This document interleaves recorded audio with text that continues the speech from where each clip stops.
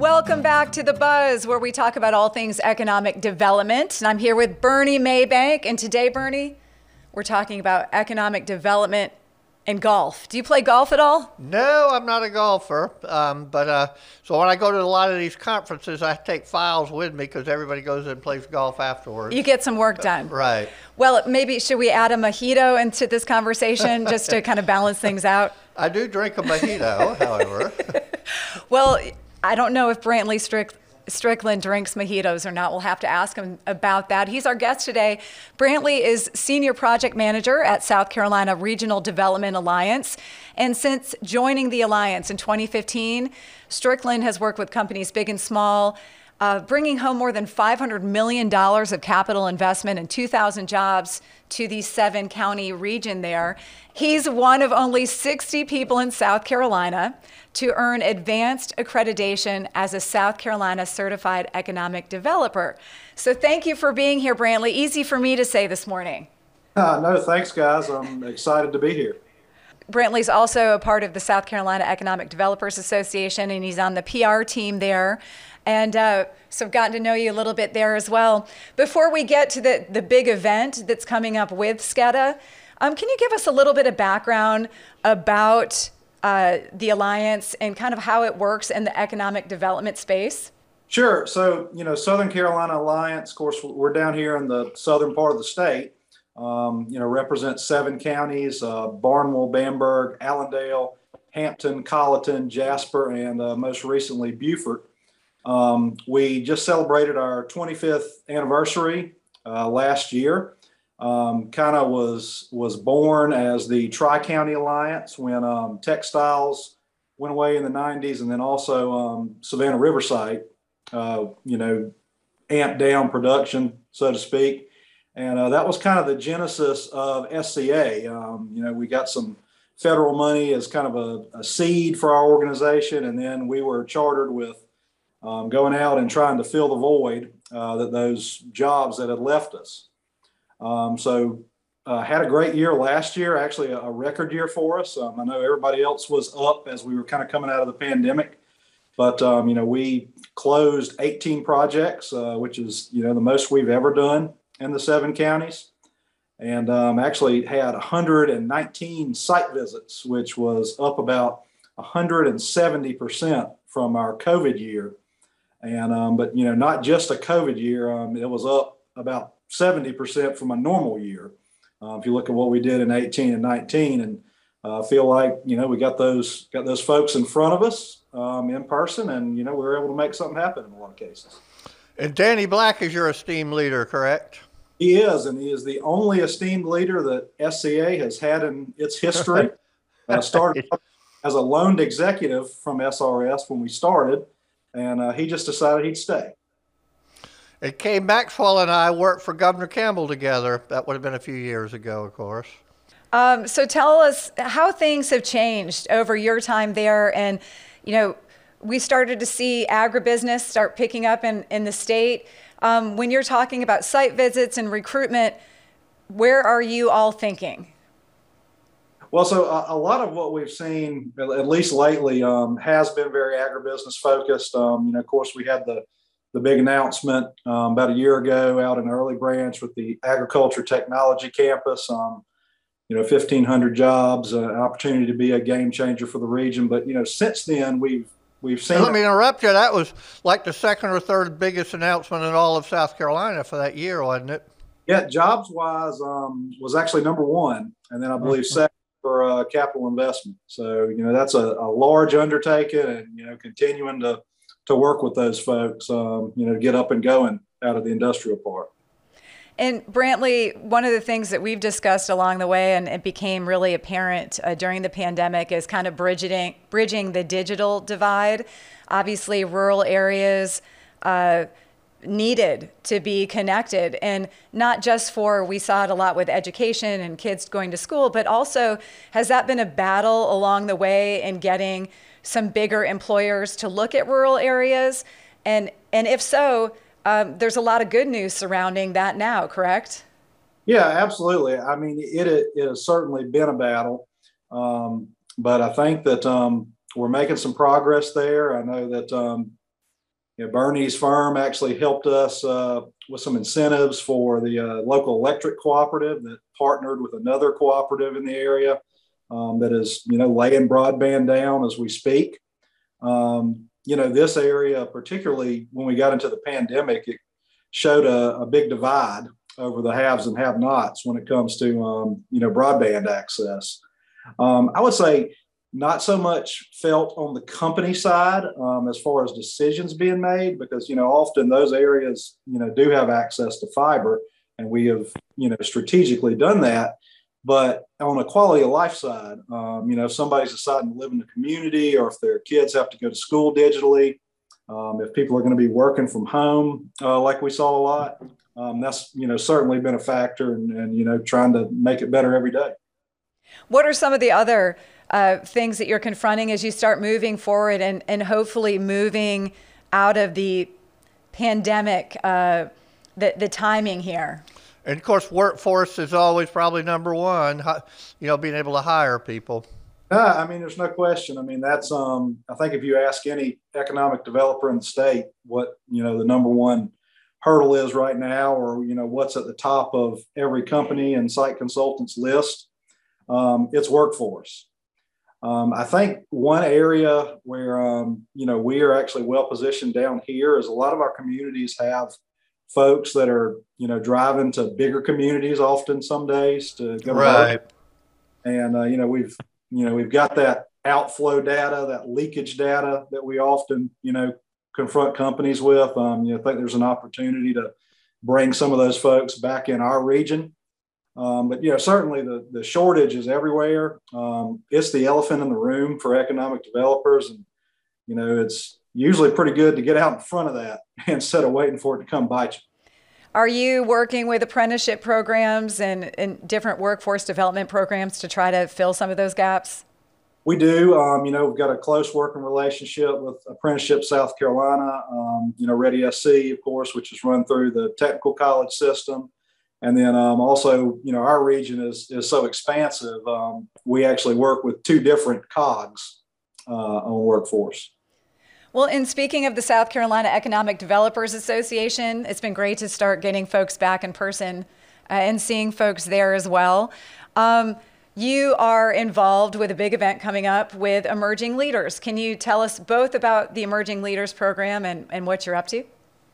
Sure. So the Emerging Leaders program in SCEDA used to be branded I believe the Young Professionals. We went through a rebrand right before COVID, and then kind of got shut down as far as doing events and things of that nature. In January, our president, Richard Blackwell, came to me and I guess deputized me, appointed me to chair the Emerging Leaders Committee. And, the idea of SCEDA Emerging Leaders is that, we need to get younger folks involved in economic development.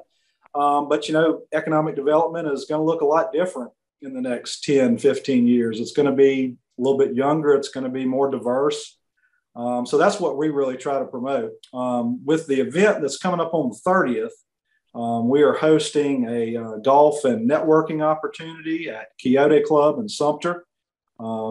Luckily had a good relationship working there, and it's a very exclusive club. I think it's a lot of appeal for, folks to come play golf there. But of course, the goal is, to connect the younger folks with some of the more seasoned folks, and we're going to do the pairings accordingly, so that you'll enjoy a nice day of golf and hopefully learn a little something from your partners out there. So, would you consider me the younger group or the seasoned group? I think you're seasoned, Burnie. Fair enough. Well, and Jay Schwedler and the folks in Sumter, they've got some great stories to tell in that area as well when it comes to economic development. Yeah, they do. They've done a great job. And I'm, excited to get back to Sumter, actually. Hadn't been there a number of years. I understand with some of the stuff they've done downtown. And then also with this club opening up, I know that it was formerly the Sumter Country Club, I guess, and there's been a multi-million-dollar revitalization done there. The club is built around philanthropic endeavors as well. So, of course, you're going to keep the club running, obviously, but all of their profits, so to speak, are reinvested back in the community. So with them being kind enough to let us come play and hold our event, we're going to donate all of the Mulligan money to the Accreditation Foundation to help support them. And we really appreciate them partnering with us. That's great. When people are watching this and if some younger folks are listening and thinking, man, that sounds like fun, I want to get involved, a little bit nervous, I'm not as seasoned as these folks, what would you tell some of the younger people that might be interested? Well, fun is going to be the name of the game. That's what I'd tell them first off. As far as, getting involved, getting registered, all the information is on the SCETA website, just like you'd register for the annual conference or the mid-year meeting or anything like that. You can find that at sceta.org. Any questions, you can certainly look me up. I've also got 4 others that are on my committee with me to try to pull this thing off. I want to mention them, Kara Souls from MBCon Construction, Dalton Williams, who's the executive director in Union County, Tessa Failer from Carlisle and Associates, and Julius Weathers from THS Contractors. So I've assembled my team with a bunch of rock stars that are a lot better and harder to beat. So that's been my strategy.